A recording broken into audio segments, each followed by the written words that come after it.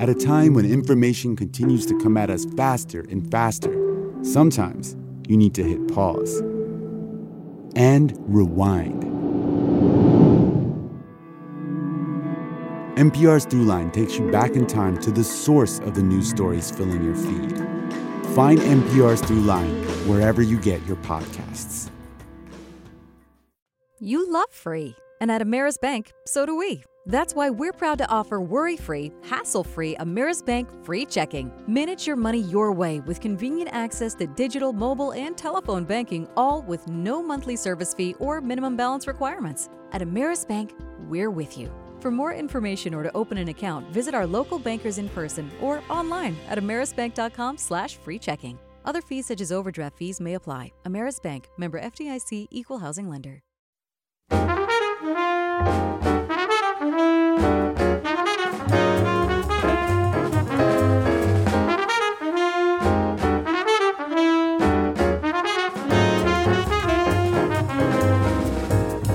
From WABE in Atlanta, this is City Lights. I'm Lois Reitzes. Thank you for listening. The whimsical work of fine art photographer Julie Blackmon imagines a dystopian world run by children. An exhibition of photos by Blackmon is on view at Jackson Fine Art Gallery. And later this hour, City Lights producer Summer Evans speaks with a photographer whose inspiration draws from rowdy 17th century tavern scenes by Flemish painters. Plus, speaking of music, our series highlighting local musicians in their own words today features the band Grand Vapids. First, our perceptions of the world usually derive from our lived experiences, backgrounds, and upbringing. For former NBA All-Star author and artist Carroll, height was also a factor. His new exhibition at the Hammonds House Museum, My View from 7 Feet, explores the mystical qualities some want to assign to a person standing 7 feet tall. The show is on view through September 18th. Carroll joins me via Zoom with Leatrice Elsie Wright, Senior Director of Programming at the Apollo Theater in New York and curator of this exhibition at Hammonds House Museum. Welcome back to City Lights. Thank you. Thank you, Lois. Good to be here. Oh, it's great to have you both and to have you together. The title of the show is taken from your book of the same name. Barry, we spoke about My View from 7 Feet in 2019. What are your earliest memories of people commenting on your height? I think at some point you're wondering, what are they staring at? I am 7 feet tall, for those of you who are not familiar with me. And you're wondering, what are they staring at?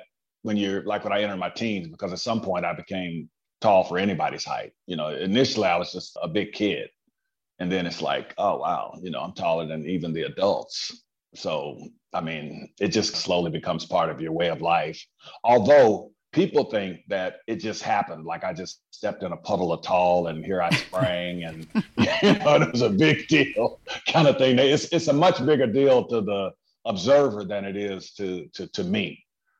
But and matter of fact, the title is just me being the smarty pants to draw people in. But once they get in there, they realize that it's really nothing specific to 7 feet tall, because all of my experiences are, just out of humanity. I'm experiencing the same life everybody else is. Yeah, I loved reading in an interview with you beforehand, and I'm quoting here, you say, spoiler alert, my view is guided more so by life experiences that we all have in common, not my height. Yeah, that's what I try to lean into because I don't know that anyone's necessarily interested in me. I mean, my life is like their life. So I mean, I'm not telling them it's not a, big news alert or anything. But I think if I could share with them some common experiences that we're all having and maybe shed a different light on it, it becomes interesting. So, how did you arrive at expressing yourself through visual art? I'm not sure. I think in these ways. I mean, I think like I'll have an idea, and sometimes it will reveal itself to me in an image, or I'll see an image and begin to unpack that to see how that might be articulated. But I'm really not perfectly clear on how that happens. I'm just glad it does. I mean, I want everybody else to enjoy it, but while I'm waiting on them to enjoy it, I'm having a good time myself. Yeah, you said that each journey into my canvas continues to be a revelation. Yes, things are revealed to us. I mean, like anything, any experience we have in life, it's always different once we do it. I'll start out with a great idea or what I think is a great idea. I'm in my studio now and I'm looking at an idea I had, and I really like it, but it's so different than where I started out. And it's kind of a metaphor for us, I guess, in some ways to, how we have to stay open as we move through this human experience because things are just different than we thought they were. Leatrice, you have dealt with many artists who have taken a more direct path toward their visual self-expression. What do you think is special about the art of Jo Barry Carroll? I really am struck by how authentic Jo's work is. We started when I was still at the Hammond's house. We spoke to Jo pre-pandemic about doing an exhibition of his work. And, I really remember at that time being able to delve into the work a little deeper. Obviously I'd known Jo, as an artist and, the work that he was doing. We had his books at the Hammond's house. But after we spoke with him and I really started to, kind of just take a deeper dive into the text that we had at the museum and really fell in love with the work. Not only is it bold, I mean, the pieces are large and the colors are bold and draw you in, but the storytelling is what really drew me in. And I grew up in Delaware, but my mother is from Alabama. My father was from Florida. And Jo's work took me back to those summers in Alabama and those, visits to Florida and like those Southern Black communities. And that's where his work carried me. And each time I look at any of the images, I see the people that he depicts in these images. I remember them from these neighborhoods, and not just neighborhood, I mean, even my neighborhood growing up, but specifically in these Southern neighborhoods. And so there's an authenticity to the work that I really, really appreciate, and to the storytelling. I really want to salute Leah on how she pulled all this together. I mean, I have nearly 200 paintings at this point, and to have someone come in and make a genuine effort and an outcome with kind of getting what I intended. I told her she nearly made a big old man's eyes leak. It was emotional reading her artist statement and then to see how she had laid things out and pulled things together. And she's really a talent. I mean, I feel so fortunate that we came together. We did have a conversation a few years ago and that she came back to me, and working with her has just been incredible to have somebody who, they get you. And I wanted to also say something about Donna over at the Hammond's house, our big boss over there, and Tara Coit, all of us kind of working as a team to bring this together. Because I really don't think, well, I know that no one does anything by themselves. So I want to say that before we get back to me. now go on. Okay, I'm going to get back to Leatrice, if Please, I may, Mr. I do. Carroll. I want to. It was important to me for her to be here because she's so critical of what we're doing. Yeah. She is what we're doing. Yeah, absolutely. So I'm curious about what influenced your choice of paintings and how you arranged the artwork for this show, Leatrice. The choices, I mean, like Jo said, he has a lot of work. And, the choices were really, and how we have kind of grouped them is in the way that he tells the story. When you walk into the museum and come into the first gallery, it's the people that he knew there. It was Miss Vi and Rose and people that he knew, in his world growing up. And so we first get a look at the people. And then when you walk into the second gallery, it's a little bit more of the experiences. Over the mantelpiece in the second gallery is a piece called Dandy, which is a well-dressed gentleman sitting in a chair, which kind of indicates in his growing up, there were these men in his community, they were well-dressed. They may have worked on the railroad or in all these different ways where they were, how they were laborers. However, when that was done, they put on their best clothes, and stepped out and went to visit people and went someplace to, just sit down and have coffee. So, we kind of grouped in the way that he was telling the story, and the way that I imagine a story being told, so it's the people, it's the experiences. We have one gallery, which is really focused on a quilt. Joe was a collector of quilts. His father gave him his first quilt. And so that quilt was too delicate for us to bring to the museum, but we sent a photographer over to shoot it. But out of that quilt, Joe has created a number of pieces that are based in that quilt. And along with those pieces also come recipes, because as he was creating his green maiden, he was thinking about collard greens. And so we have also paired the recipes with the artwork so that people will have an opportunity to kind of get a snapshot of those recipes and go home and try them. So we really want people to have a very full experience as they are taking in all of this work that Jo Barry Carroll is sharing with us. So the recipes you mentioned, that's part of the wonderful commentary, the stories that accompany each painting in the book.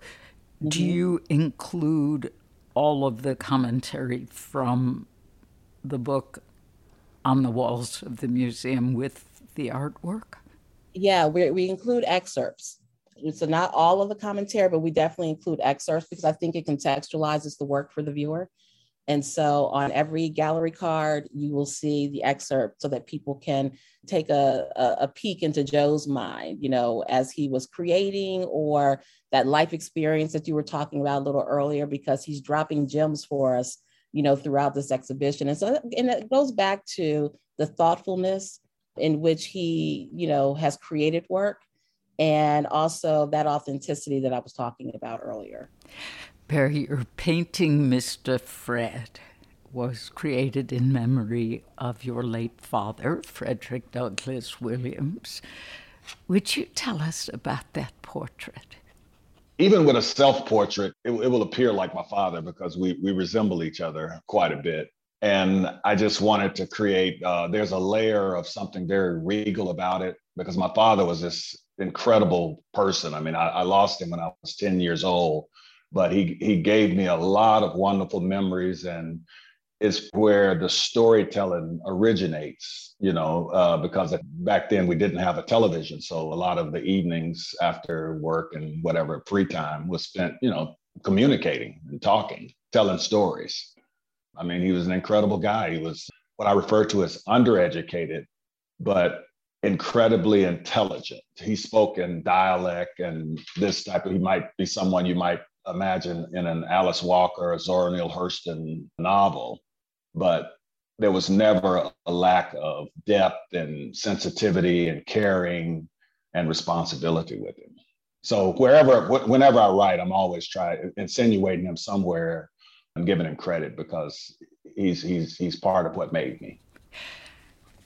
Education has nothing to do with intellect or wisdom. I agree. I mean, and that's why I stated as undereducated, because it's kind of preliminary to me telling people that, who this man was. That was part of his brand, Leatrice mentioned your vivid colors. I'm excited for you to talk about your choice of colors. You use so much yellow and red, and they vibrate with intensity. I'm looking at an image of your painting, summer in the book. Would you talk about why you're drawn to those particular colors? I jokingly refer to it as because I'm country. We like bright colors and bright things. I like bright colors, and I grew up in Chicago. You may have been in a country part of Chicago, so there you have it. But I don't know. I'm not sure where it comes from, but I've always been drawn to these yellows and reds and this type of thing. Even when I experiment with different colors, I find myself slowly putting the yellows and the reds back in to complete the composition. Because I think artists, at least this artist, there's a place that you arrive to where you just say, it's settled, this is done. And until I get those bright colors and something meaningful on that board, I don't think it's done for some reason. I don't know if I can fully explain how I came to it. I'm just glad I discovered it. One of your works is even titled with the color. Would you describe yellow and the quote from Shakespeare that goes with it? There's about 10 compositions under that. And there's actually a nude part to this. It was a little too raw. So I went back in and edited a little bit because I always wanted grandmothers to be able to stand with their daughters and their daughters, with their daughters and feel comfortable with what they were watching, that they wouldn't have to explain it away. I'm trying to remember what the quote that we have on that, because they've not let me in there yet. Well, it is Shakespeare. Love is not love. Not love, which alters when it alterations find. Yes. Or bends with the remover to remove. Yes. Yes. For me, it's a commitment, an appreciation. How much do we really love someone if there's something that can enter the frame that will eliminate that? It seems to me that if we truly care deeply and committed to someone, that it'll always be there. We may have to adjust to it. We may have to manage how we express that going forward based on some limitation that exists within the relationship. But if it's really love, it'll endure. At least that was my interpretation on it when Shakespeare told me. I get it. I knew you were mature in years, but I didn't realize it went back that many centuries. Right. Well, that's the great thing about great writers, is that they speak through the centuries, because there's very little that's brand new.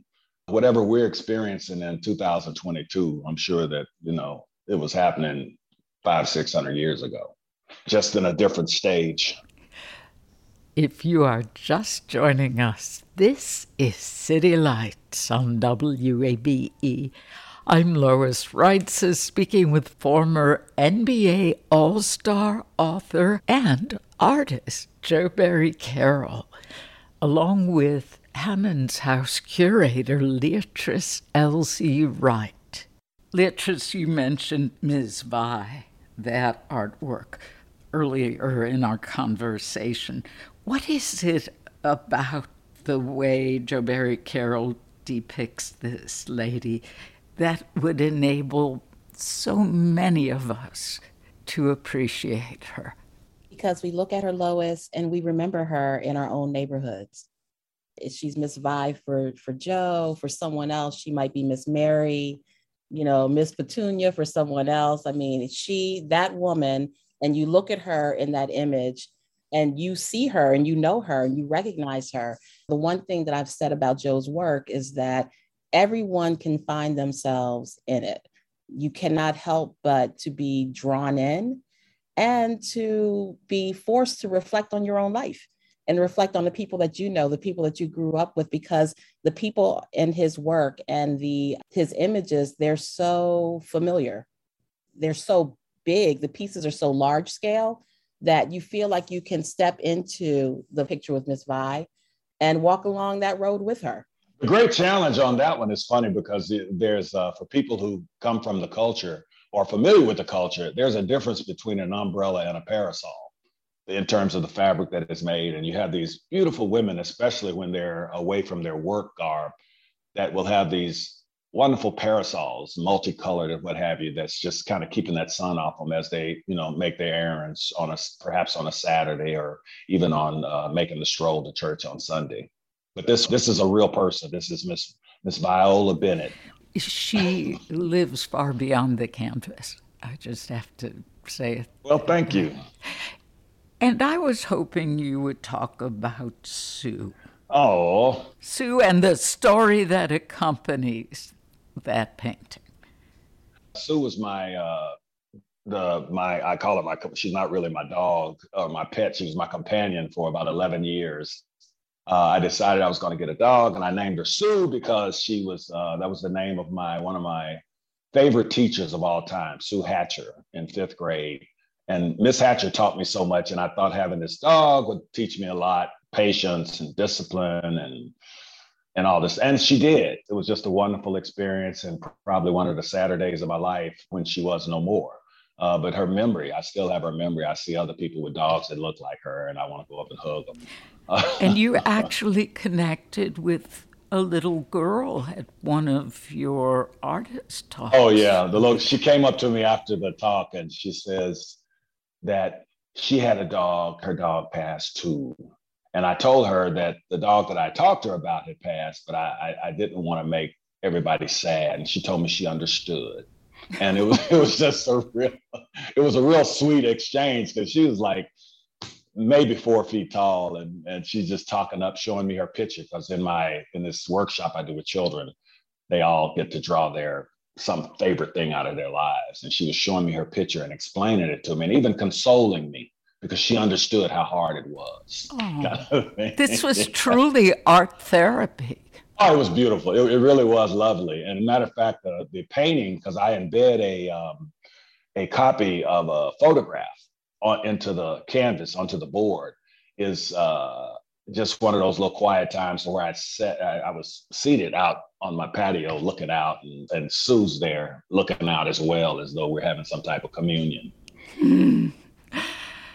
You talked about the modest means and the hard work that many of the people you knew in Pine Bluff, Arkansas, growing up, had to do to make ends meet.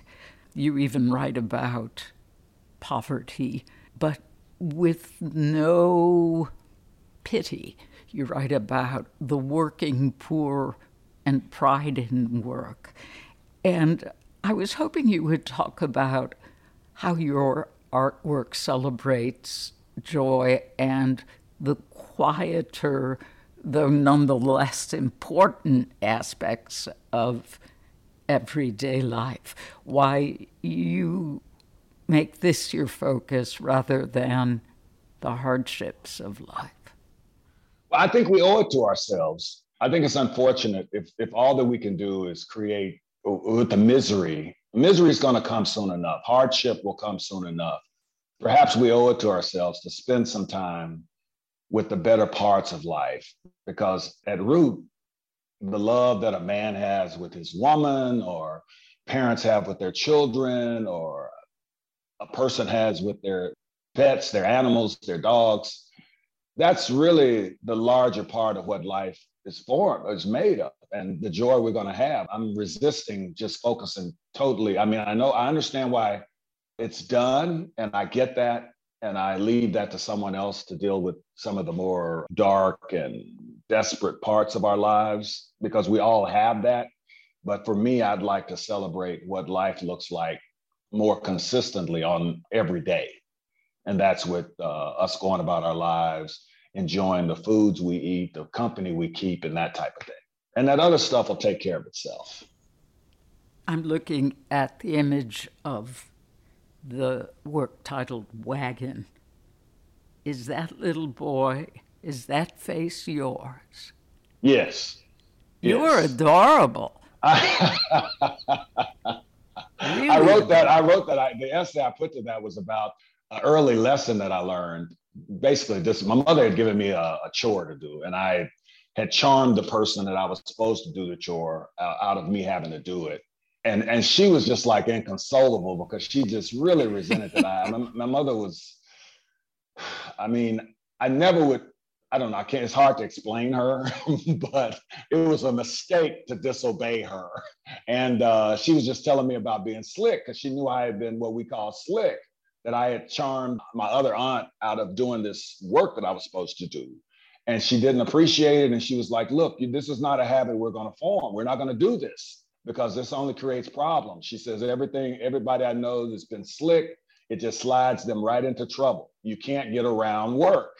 And in a major way, I mean, I live with that now. I don't take shortcuts with the work that I do with my vocation as well as my avocation. There are things that I could get away with because I have experience and around certain things, but I don't try to get away with things. It's not enough. I don't think we should build a life based on what we can get away with as much as what is proper and what is appropriate. And that's what I try to do. And a lot of that came out of that lesson, and still grateful that she didn't put hands on me because I've always been a child. I'm always wanting to, an expectation has far more weight, because like my mother's expectations of us became our requirement for ourselves, for us. If she expected something, then we accepted that as a requirement. That was the end of it. Some very good values. And yeah. Leatrice, how does Jo Barry Carroll's art fit with the mission and vision of Hammond's House? Well, Jo's art very well fits within the mission and vision of Hammond's House. The Hammond's House was created when there were not enough opportunities for African-American artists or artists from the African diaspora to be able to show their work in public spaces.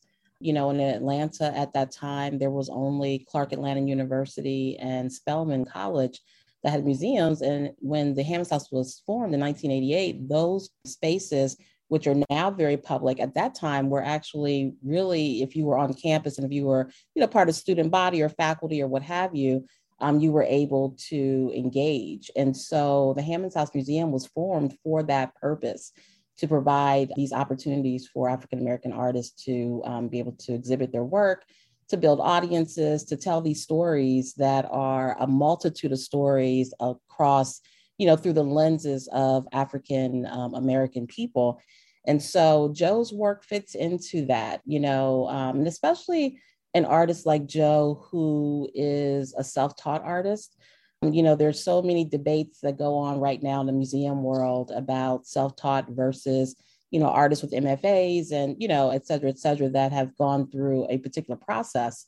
But then on the other hand, we celebrate our vernacular artists, and so where do artists like Jo find a space? And so that is where the Hammond's House comes in, because we can provide spaces for artists like Jo, that may not necessarily find that same space initially, and especially as he is in this, I see, even though Jo has been doing this work for a while, but he's still in this burgeoning space, in his work. And the Hammond's House Museum, can help support moving artists like Jo Barry Carroll forward.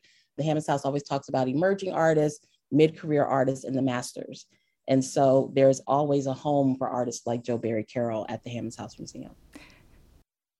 Hammond's House Museum curator Leatrice Elsie Wright and former NBA All-Star, author, and artist Jo Barry Carroll. My view from 7 feet is on view at Hammond's House Museum through September 18th, and more information is on our website, wabe.org/citylights. In a moment, City Lights producer Summer Evans dives into the whimsical world of fine art photographer Julie Blackmon. Amplifying Atlanta, this is WABE.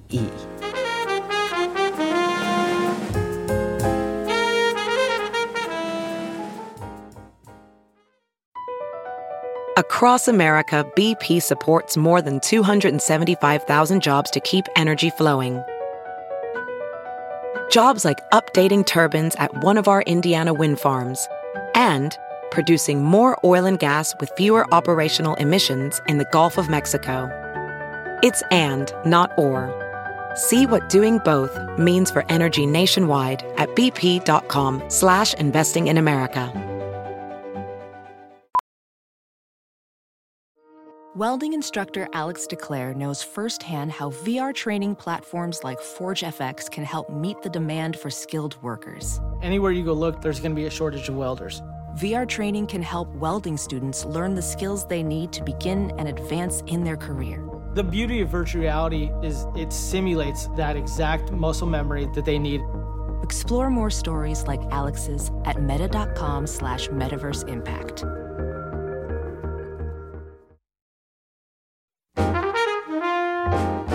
This is City Lights on WABE. I'm Lois Wrights. It's great to have you along. Julie Blackmon's photographs imagine a dystopian world run by children. She draws inspiration from the rowdy tavern scenes of 17th century Dutch and Flemish painters. Her whimsical and meticulously thought-out photographs are on view at the Jackson Fine Art Gallery in the exhibition Metaverse, on view through July 23rd. The fine art photographer recently spoke with City Lights producer Summer Evans and began with explaining the style of Flemish paintings. I mean, I wasn't even familiar with what that was when I was searching for inspiration, probably back 2008 or so.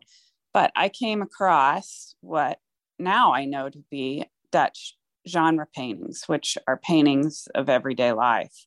And, you know, most photographers are looking to other photographers to inspire them. And I had years of that shooting black and white, but I wanted to switch to color, one. And I just was looking at, okay, what other angle could I come at this from? And when I saw the Dutch and Flemish paintings, Jan Steen among them, I was just completely enraptured. Just the everyday moments, the vantage points, the quality of life, and just these ordinary domestic scenes, how even though they were nearly 400 years old, they seemed current and contemporary, actually, in some ways. Just the humor and the chaos and the moments. And it was particularly the tavern scenes that inspired these works. Yeah, taverns or just in domestic settings. So before this period in Dutch painting, most of the art made was religious. But with the break from the monarchist and the Catholic traditions, Dutch art kind of had to reinvent itself at that time. And so they forbade the religious paintings in churches. And so the paintings made by artists at this time started to become a little more secular and just about those everyday moments. Some, pastoral scenes too, but just away from the religious paintings.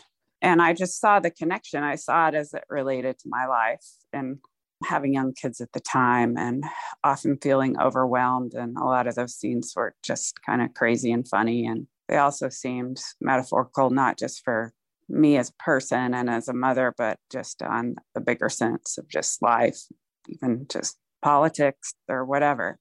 Just inspired me like, wow, if I look at it from this angle, like just the social commentary or whatever that could unfold from just that perspective. So even though I was a photographer, I started thinking, okay, how can I do my own version of these own paintings and an updated version of these older paintings? And so I started there. When I was looking at your photographs, it kind of reminded me of Sally Mann's work, the photographer who is known for taking candid pictures of her kids. And you mentioned that you used to do black and white.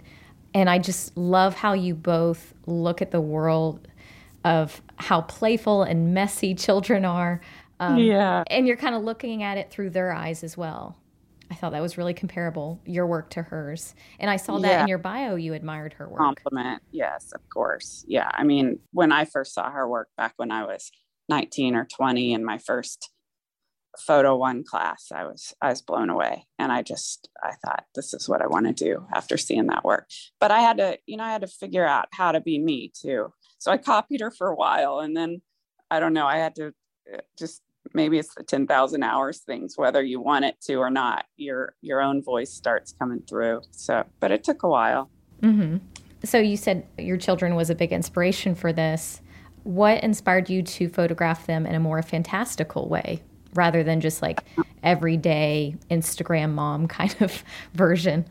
Well, I don't know. It was kind of just by accident. I started getting this work. I was kind of setting them up in a way and almost feeling bad about it. This is, 15, 17 years ago. And I got one piece. It was called Nail Polish.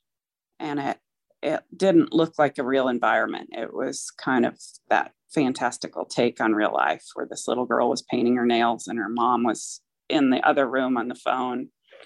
And it just got me to thinking, why does it have to look exactly like real life? Why can't it be a fantastical take on it? And I started thinking about it.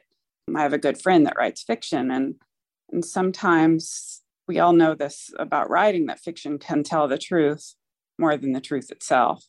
But it's kind of a stretch to do that with photography, just because what people want to think of photography and the history of photography, it hasn't lent itself to that. But photography is just a medium. So sometimes I say I'm really just an artist working with the medium of photography. But I also want to say, I mean, as much as this work is about childhood and kids, I can't deny that it isn't. But it's also sometimes the absence of the adults in these crazy and chaotic scenes with kids doing dangerous things that are really just metaphorical for the stress that we are all feeling in today's world. Mm. Do you feel that it's easier to have children as the focal point when talking about those difficult topics? Yeah, I mean, it does. It's, first of all, they just lend themselves to humor. Children do. I mean, they're just, uninhibited and free, and they just lend themselves to that. And their scale of the small children and how they work much better in illustration too. So it's a combination of things. It's the visual thing. It's a way of kind of stepping back and using them more as a metaphor. But yeah, and it's also a way of looking at dark things in a lighthearted way. Yeah, no, definitely. I can see that for sure. So you said you did this 17 years ago. How old are your children now?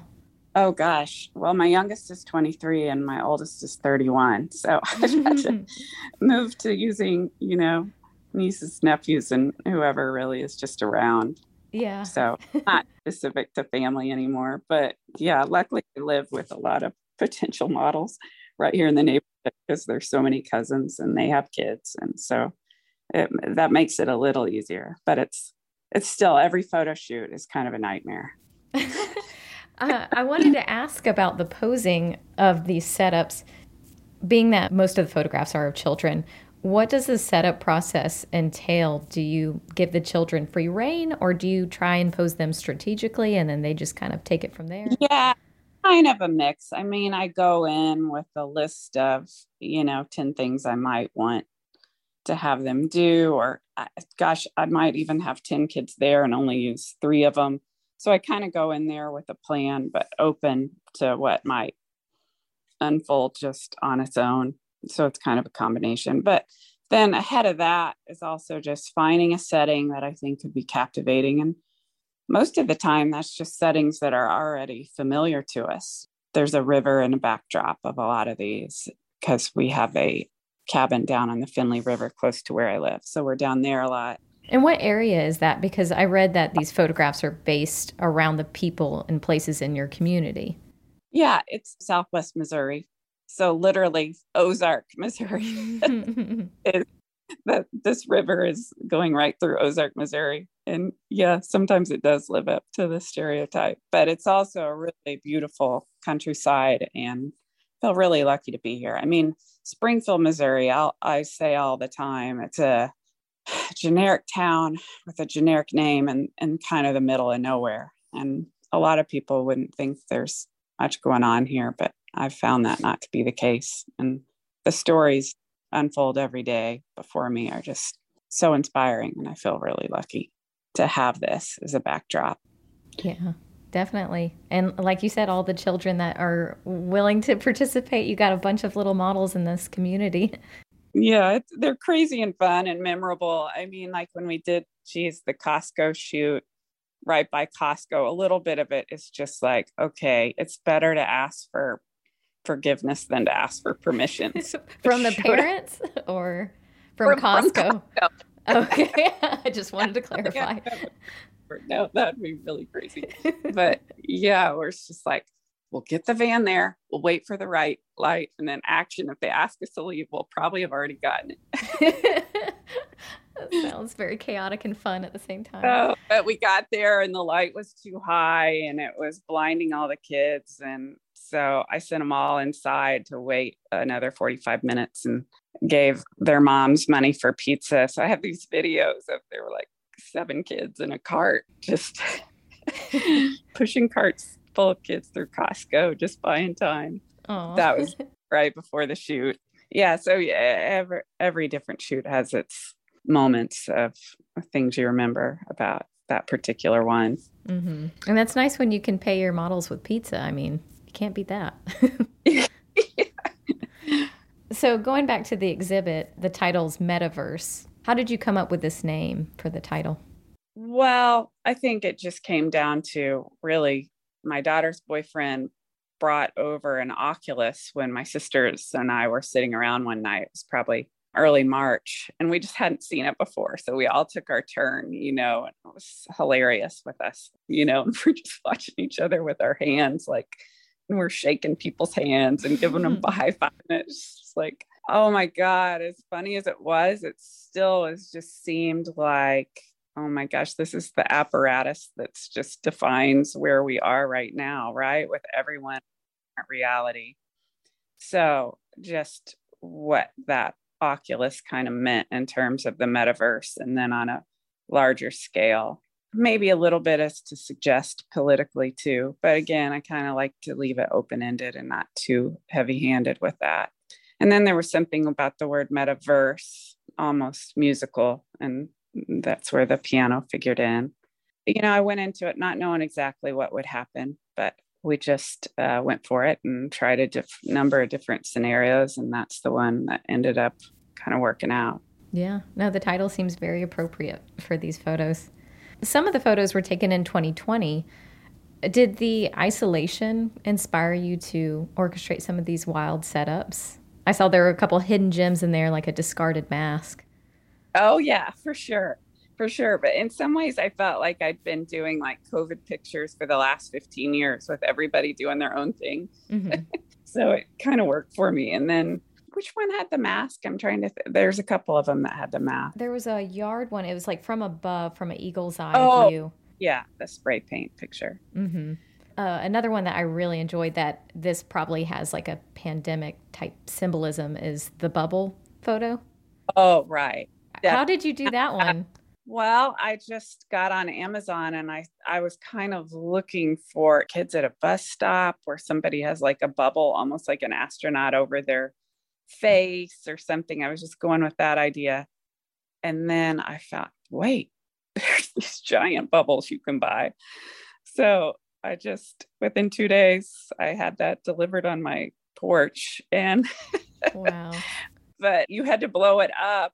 I tried like an air pump. That was not going to work. So finally we figured out a leaf blower would blow it up.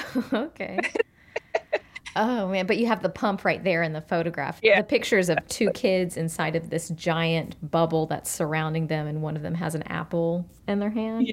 Yeah, that was one of those photo shoots too, where it's kind of like, okay, we're going to try this, but if we need to slice the bubble open, here's some scissors in case you get stuck in there. Yeah. Oh man. Did the kids enjoy being in there? Mostly not. No, I think that might have been the one shot where the kid was not crying. Oh, he's a good trooper. Yeah. Would you describe some of your highlights in this exhibition that you really enjoyed?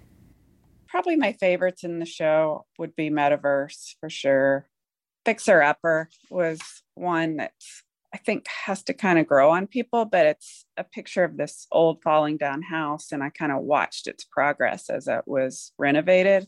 And I mean, just the traffic and cars slowing down, just watching this old carriage house be, make changes every day over a period of probably 6 or 9 months kind of just fascinated me. I don't think it's any accident that whole HGTV and Fixer Upper show was a hit, at a time we all feel a little bit out of control.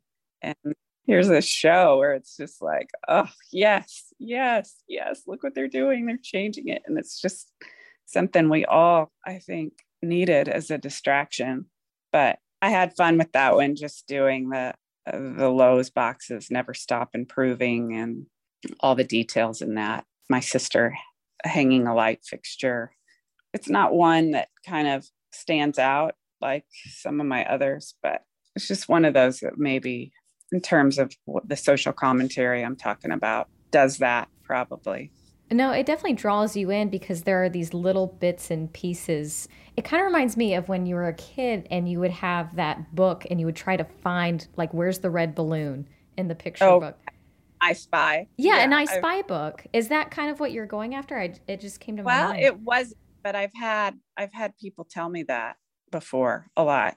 So no, that wasn't the goal, but it just happens to be. Maybe I was read I Spy books as a kid. I didn't even know it. It's in your subconscious.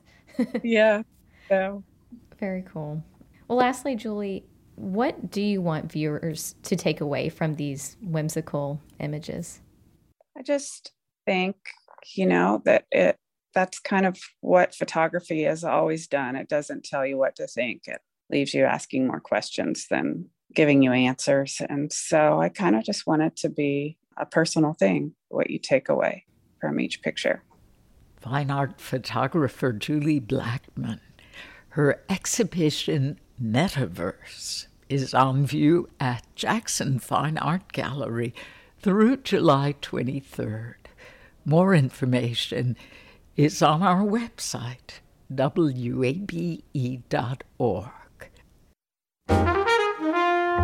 This is City Lights on WABE. I'm Lois Reitzes. Thank you for joining me.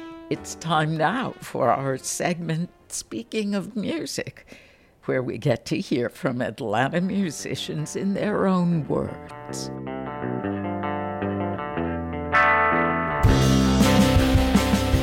Hi, my name is Austin and I play guitar in the band Grand Vapids. Our music has been described as thoughtfully executed guitar slow pop, but I think I would just describe it as rock music. Turning away out of necessity, turning towards the phantom cheek. My earliest memories of getting started in music is from listening to Michael Jackson when I was around 5, and then in middle school listening to the Beatles anthology on cassette, listening to the different versions of Strawberry Fields over and over again. And I began playing guitar around 16 or 17 in high school. And then later in college I met my bandmate McKendrick Bearden when we were both studying music at LaGrange College. And we both ended up deferring grad school to move to Athens and started the band that eventually became Grand Vapids. Turning away from years I never meant to be so expendable. I think what motivates and inspires me is just trying to express a feeling and create a connection in spite of all the awful things that may be happening in the world around us. And also just trying to keep up with McKendrick's songwriting. It's nice to be inspired and challenged and work with someone in a way that, keeps you motivated to go deeper and write better. And I think we do a good job of trying to help keep each other on our toes in our writing process.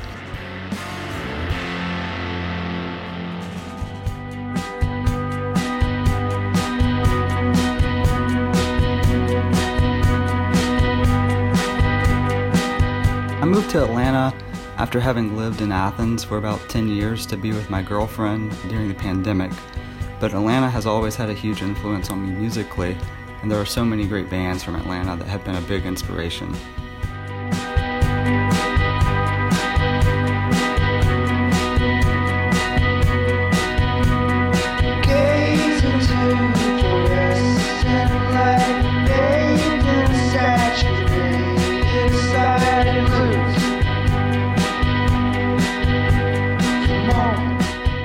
Blasting Out is a song about just disassociating in a moment and recognizing that that feeling is happening and trying your best to force yourself to remain present.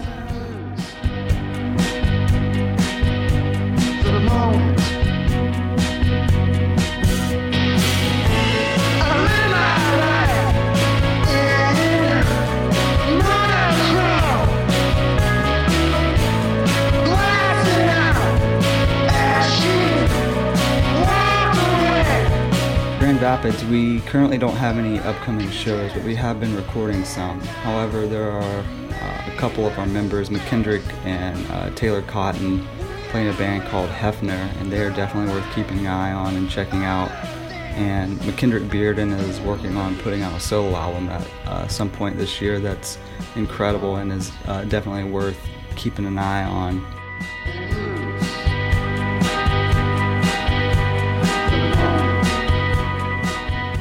Austin Harris from the band Grand Vapids and our series Speaking of Music.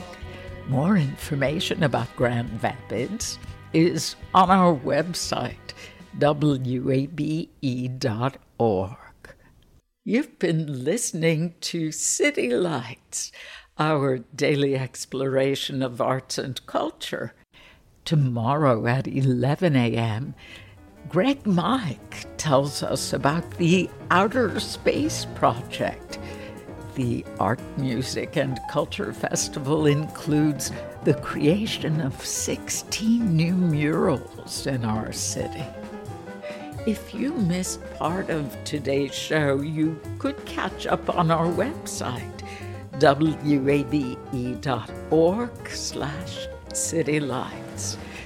There you'll find our complete archive of interviews, so you can listen to City Lights on your own schedule. City Lights senior producer is Kim Drobes. Summer Evans is our producer, and our engineer is Shelley Canavy. I'm your host, Lois Reitzes. Do connect with City Lights on social media. We're at WABE City Lights on Facebook and Instagram. Thanks for listening to WABE Atlanta.